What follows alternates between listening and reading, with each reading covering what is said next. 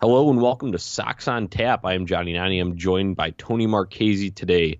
Tony, we are talking about a split in that doubleheader yesterday against the Baltimore Orioles. How'd you feel overall about the game? Well, Johnny, it was great to see you out there at the ballpark. We got to spend game one together on a good time despite the outcome. Can't lose that game. I went into that intermission break really frustrated, kind of pissed off. I think you did as well. But the Sox kind of made things right there at the end. Although they did it in a very entertaining fashion, I feel like it shouldn't have come to what it did. But Johnny, it's another day. We are out of that series. Uh, what are your thoughts? I'm going to crack a beer and take a listen. Yeah, no, it was great. It was great being out at the ballpark. I had tickets originally for Tuesday night, which was the postponed game. So I went and exchanged them, got tickets for Wednesday because the Wednesday tickets are the ones that were good for both games. So I got in there. Me and Jake Trojan was, expecting to carry that momentum that we had from earlier in the season, that 3-0 streak that we had. But unfortunately, the White Sox offense hit a wall in the fourth inning Right when I got there. in that first game. Yeah, so maybe you were the issue there. I No, could I'm have just been. kidding. But that was disappointing in game one. I agree with you. I was a little bit upset. I was fuming actually. That's underscoring it, saying I was a little upset. I was fuming going into that intermission because it's the Baltimore Orioles, Tony. They are bad. They are a team that we need to beat, and Cashner, as much as he, served up some in game two, you felt like that was their better starter in those two games. Right. And, we've talked about this over and over and over again, and we're going to continue to talk about it over and over and over again. These are teams that you have to beat. I mean, Baltimore's 11-20 so far in the year. Must not have as many rainouts as our White Sox. We're sitting at 12-15. But, I mean, you could have come out of here with a much better record in this series. I actually don't know if they're sitting at 12-15 still, or if this is from the first game on the box score when they won We're the 13 second and game. They 15 came out now, yeah. 13-15. So yeah, when they finished that game, they 12-15. That's not what you like to see, giving up that game, especially with an early lead. That's one of the things we talked about a week ago, with this team not jumping out to these early leads. And in this ball game, they actually start the game putting up run support for Carlos Rodon, and it just never translated into a victory. Why? I don't know. This seems like the type of game that they should have been able to carry that momentum that they brought in at the beginning of the game through the game, gone with Herrera, Colome, end ball game, win game one. Obviously, that didn't happen. Let's talk about some of the things that went wrong here. So one of the things that went wrong was Carlos Rodon only going 3 2/3, giving up 5 hits, 3 runs, 3 earned runs, 2 walks. He did end up striking out 6, but that's a typical Carlos Rodon. He'll always get his strikeouts. His ERA is now up to 5.19 after that outing. So there was a tweet after the game that Rodon is dealing with a blister almost every single game. I don't know how that is actually affecting that. 'Cause they say it's every game. He had some solid starts earlier in the season where he looked, almost unhittable and would only give up one, maybe two. So I don't know exactly if that's the cause of it or if there's a mechanics thing going on or what it is. I think you weren't even there at that point to see it because he was out of the ball game by the time you got down to the seats, at least with us. So that's a big part there. And then you go to Evan Marshall, who actually pitched well in his 1 1/3. Carson Fulmer didn't allow any runs in his 2/3.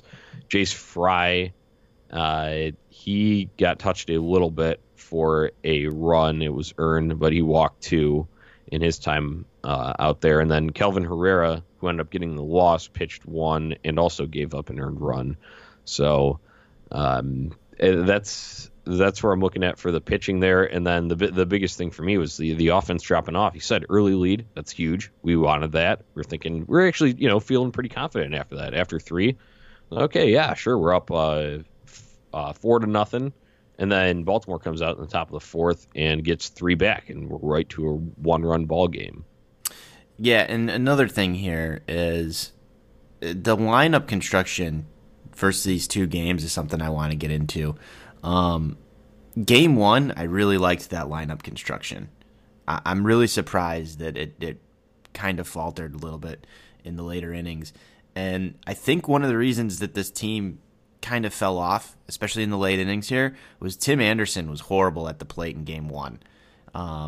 Ofer, they left 3 stranded.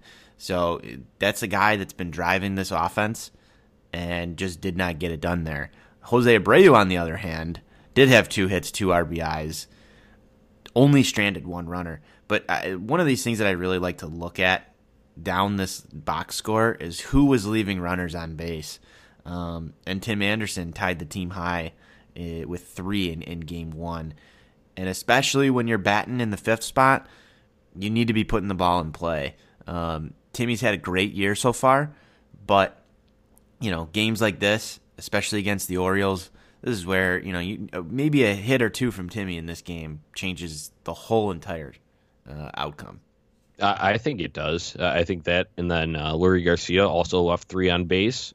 McCann, all those bottom 3 guys in the order, 7, 8, 9, McCann, Sanchez, Cordell, all left 2 on base. The Sox were 3 for 12 with runners in scoring position. So that is not a recipe for success. No, and what's actually interesting is how out of hand this ball game could have gotten. The Baltimore Orioles left 28 runners stranded during this game. That's a lot. That's a lot of runners compared to the Sox only leaving 17. The Orioles were all over the base paths during this game. It's actually quite amazing that they didn't score more runs than they did, and this was only a 1-run ball game, in my opinion. Things just could have gotten out of hand after the 3rd inning for the White Sox, and give a little bit of a credit there to some of the relief pitching. It wasn't great, but it was good enough to get the job done, and the Baltimore Orioles offense just doesn't drive in runs, so we kind of stuck in this one. Maybe a little bit longer than we should have. And, it's just frustrating. Again, I think that's the tone whenever we have some of these losses. It's frustrating. We've played now 2 weeks of baseball against some bottom-dwelling teams in the Detroit Tigers and the Baltimore Orioles, and we seem to get this kind of a mixed bag of what version of the White Sox we're going to get. And Game 1 was definitely that version of the White Sox that just couldn't get the job done. Any other closing thoughts here on Game 1, Johnny? Yeah, that was just frustrating because when you look at the schedule ahead, you talked about winnable games behind us. We can keep driving at it, but it's just the facts. The Tigers, Orioles, Royals a lot this month, teams that you should beat. Now coming up, we've got the Red Sox. Sure, they are slumping right now, but we know the talent that's on that team. They are bound to rebound. Then you got the Indians 4, Blue Jays, couple series, another quick Cleveland series, Houston, at Minnesota, and then I guess you finish out with the Royals. But even then, you got another 2-game set. The last 2 of May will be starting a weekend set with the Indians. So it's tough stretch ahead, and this one left a sour taste in my mouth because of that, and just the inability to do anything past the 3rd inning offensively. Yeah. So that's my closing thoughts on that game. Definitely frustrating. Let's head right into game number 2, a little bit of a different outcome here. One that we actually really like. This game was a little bit more exciting from an offensive standpoint.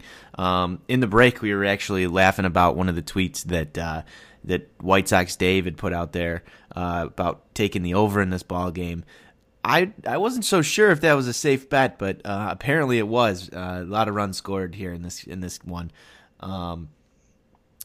7-6 was the final. You got to start from on the Baltimore side. It was Andrew Cashner versus Nova. Nova's been really bad of late.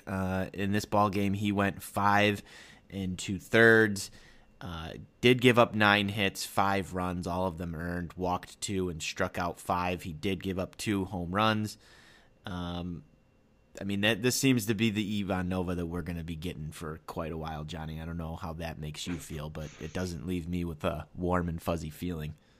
No, not at all. And this was the pitching matchup that we had actually talked about on Monday night. So this one got bumped to the second game of this doubleheader. And I was saying, I would love to see, we need to see the Ivan Nova that we saw at Yankee Stadium, and we got the Ivan Nova that we are expecting, like you had just mentioned. That's rough to see. Granted, they limited some damage after that, getting 1 1/3 out of Bummer and 2 spotless from Thiago Vieira, which was a nice surprise. But you can't surprise. That was an interesting surprise. You can't be putting yourselves in these holes, though, especially against a team like this. But hey, you know what? Baseball's a weird game sometimes, and Yonder Alonso, probably not the guy that you'd expect to get that game-winning hit. They were going to potentially walk Brayu to get to him, and he came through when it mattered. I think he was 0 for the day up until that point. You know what? I feel like this could hopefully be a turning point for Yonder Alonso. He currently batting 183. That's not good. That's not good at all. Especially from a guy that, is more of a career mid 200s hitter. He's slumping. So there's gonna be a time for him to almost regress back to normal here. And I feel like that a hit like that can actually spark something for a guy like Yonder. I'm really happy if we have, Abreu, Yonder, Tim Anderson, 3, 4, 5 there. I think that's good, especially if you put Yoan Moncada in the 2 spot. I'm going to get into this in a second. But there's a lot of power right there. There's a ton of power. There's a lot of opportunity to drive in runs, and that's how the lineup's going to need to click. And Yonder's going to be a big piece in it. We've seen Yonder just slotted down there in like the 6th, 7th spot in some of these games. It's kind of frustrating to me to leave all that power down in the bottom half of the order, but he just hasn't made any justification as to why he should be batting cleanup so far this year. But, he came through in the clutch last night. The lineup construction, though, in this one was really, really weird. Moncada leading off with Delmonico in the 2 spot. Then you go that 3-4-5. I said I'm fine with that. Castillo, Sanchez, Cordell, and then Engel. Not the best lineup that the White Sox can construct. What are your thoughts on that starting lineup, Johnny? Oh, yeah. It was odd when we saw that in that break. We were up in the Revolution tap room, and we took a look at the lineup that they had tweeted out. And, I think going back to White Sox Dave thing, he was like, WTF is this? When he quote tweeted it. And, right. Because after he had already placed his bet on the over there. So that was kind of my same reaction, though. It's like, what is this? What's going on here? Nicky Delmonico didn't show you anything in the first game that would justify moving him up to the 2 hole. He struck out twice in the first game. He ended up striking out 3 times in this game. So and was pinch hit for. He was pinch hit for in a crucial situation. Yes, he was. But other than that, you got Yonder there in the 4 hole still. Maybe they're just trying to activate him. Maybe saving the 1 hit for a home run. Bring in some runs. That's what you're looking for there. But yeah, I was kind of scratching my head a little bit. Ryan Cordell goes 0 for in this game, struck out 3 times as well, got pinch hit for in that 9th inning. Leury Garcia, who drew a walk and ended up scoring the tying run on Yonder's hit, the walk-off. So he scored the tying run. Engel ended up scoring the winning run. So it was odd to me, to say the least. Ryan Cordell and Nicky Delmonico just not getting it done at the plate. Well, and this game can almost be classified as the Adam Engel game when we look back at it, Johnny. He was phenomenal. It was really weird because as soon as I saw the lineup come out, I'm like, why are we starting Engel in center field? I get it in the doubleheader, but put the best lineup that gives your team the best chance to win. And Leury Garcia is that guy, hands down every day to get the lion's share of the at-bats out of that center field spot. So giving 4 at-bats to Adam Engel wasn't exactly what I felt to be the recipe for success, but like we said, baseball's a really freaking weird sport sometimes. And Adam Engel winds up scoring 2 runs on 3 hits, drives in a run. Just all-around good play yesterday from Adam Engel. came up big in some crucial situations as well. I thought he was going to be the guy that got pinch hit for. And they actually pinch hit for Cordell and Delmonico in this game. Mm-hmm. And, Engel just somehow survived through that. And, hey, I mean, and like you said, Yonder Alonso in the 4 spot probably didn't deserve to be there from lineup construction standpoint, just based on his history so far this year. And he slots in right there. You also didn't see McCann in this game. But weird way to win a ball game with that lineup. I guess you can't really complain. But it's just we haven't seen a consistent lineup yet from Ricky at all this year. I don't know what your thoughts are on that. I'm more of a fan of a consistent lineup, getting guys repetitions in the same spot.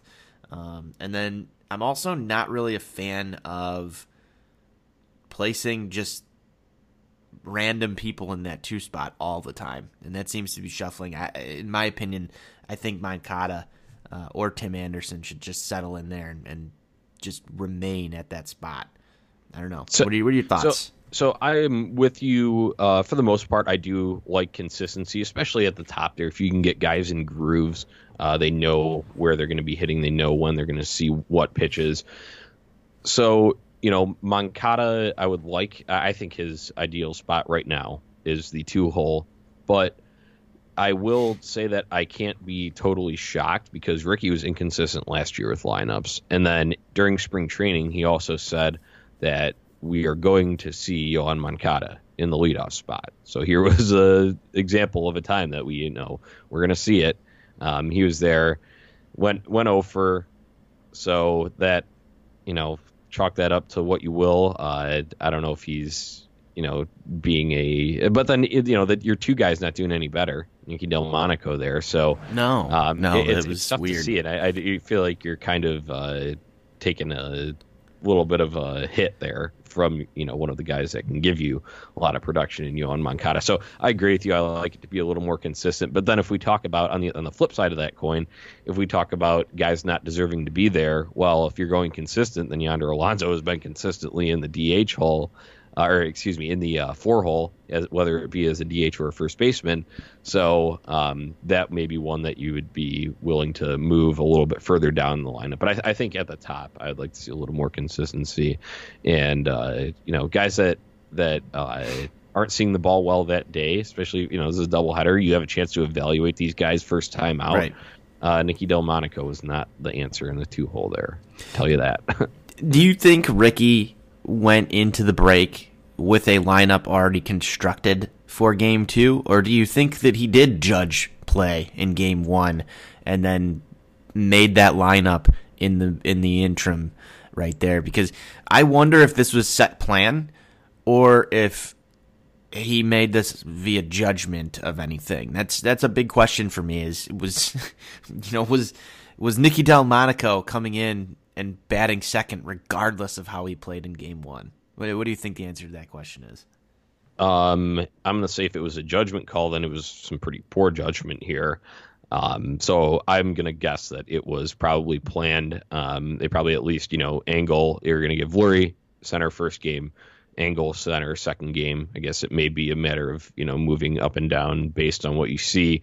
But, Engel, they usually like in that 9-hole speed to turn the lineup over. So I'm going to go ahead and say that it was, for the most part, pre-planned. Because, you saw the flop of Abreu at first, Yonder DH in the first game, flip that. In the second game, that had to be planned.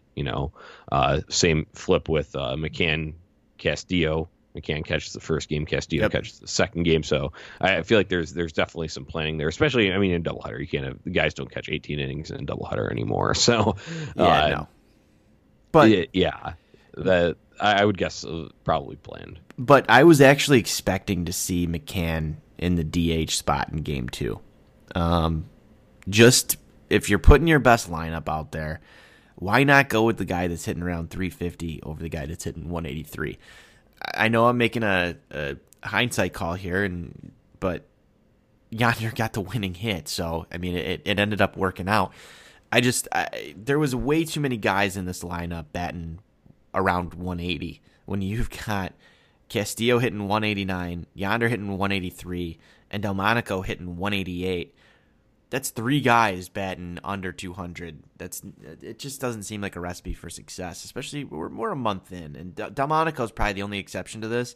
He hasn't had that many at bats, but you have other guys available who are hitting better, and especially after losing game 1, you would think that they would try and just put their best players out there game 2. I don't know if they did that. I don't know if they put themselves in that position to win as much as they could have. Just my observation on it. Regardless, though, I mean, we got the win, Johnny. It doesn't matter. Yeah, hey, a walk-off hit's always fun. You see the team go and celebrate. I think that does also instill a little bit of confidence. You talk about stepping up in big moments. I think that instills a little bit of confidence in a guy like Yonder Alonso. So hopefully we see that a little bit of a rebound in this Boston series coming up this weekend. Absolutely. And one thing that I want to see continue is this Jose Abreu trend to 10 up to game hitting streak now. Yeah. His average went from around those 180s all the way up to a 292 right now.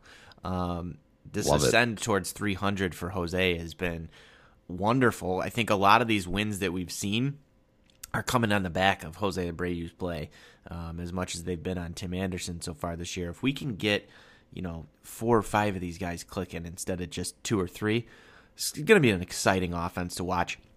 Let's talk a little bit about what we've got going on into the weekend.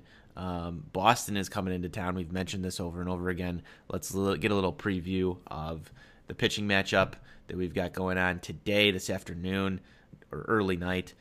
David Price versus Lucas Giolito. He's making his return to the mound. Thoughts on this pitching matchup?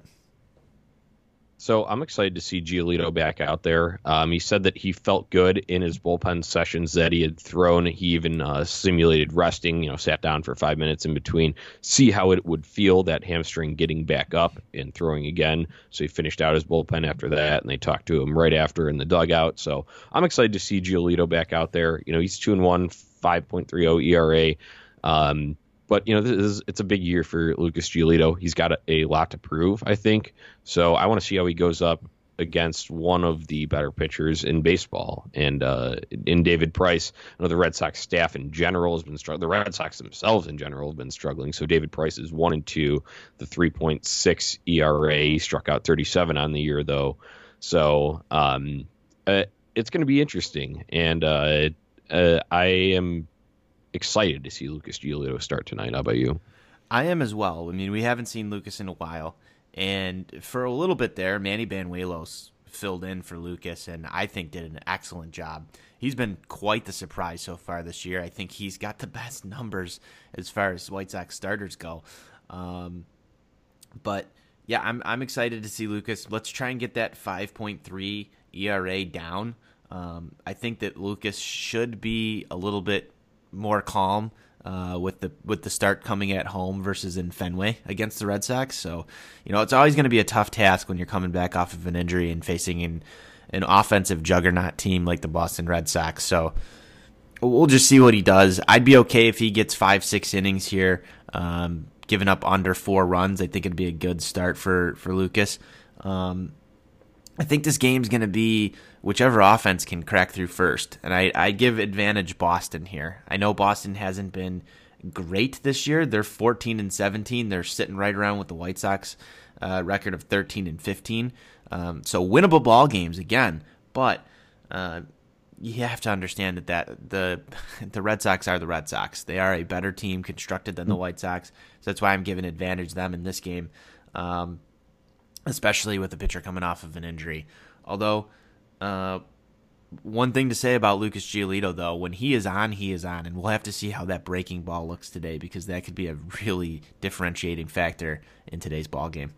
Yeah, definitely. What else could be a differentiating factor and a huge factor playing into Lucas Giolito coming off the DL is the weather. It is expected to be in the very low 40s with the wind chill bringing it down. Feels like in the upper 30s. So that is not an ideal situation to come back in, especially if he, with a hamstring strain is what he hit the DL with, or the 10-day IL with back on April 18th. So that doesn't inspire confidence exactly to me. No, it does not. And let's hope that the weather holds. We've already had some rain out stuff going on this week, Johnny. It did lead to an awesome doubleheader at the ballpark yesterday, but I don't want any doubleheaders. I'm heading down on Saturday to see the Red Sox and the White Sox. I'm going to get that Manny Banuelos start. I get to see him pitch for the first time. But another interesting matchup on the horizon here is Chris Sale, Reynaldo Lopez on Friday. This is going to be a really fun series to watch. I'm stoked. I love when the Red Sox come to town. They're one of my favorite other teams to watch in baseball. So, what do you think we're going to do? Early predictions here for this series, Johnny. I am going to go with a split. I'll say we split. I will be at 2 of these games tonight. I'll be there to see this Lucas Giolito comeback start, and I will also be there Saturday, so we'll have to meet up for a beer tone. Absolutely. So that it's going to be interesting. And you talk about Chris Sale starting on Friday night. He's been off to a rough start this year. He called himself, embarrassing for his fans, himself, his family, his teammates, everything. Really heaping it on himself. But gotta get that money. Chris Sale's such a fiery guy. Isn't this the type of game, coming back to his old team that's gonna get him going again? There's going to be one of two things, because we did see Dylan Covey last year just outduel Chris Sale. And that was really fun to watch. So there's going to be one of two things that happens.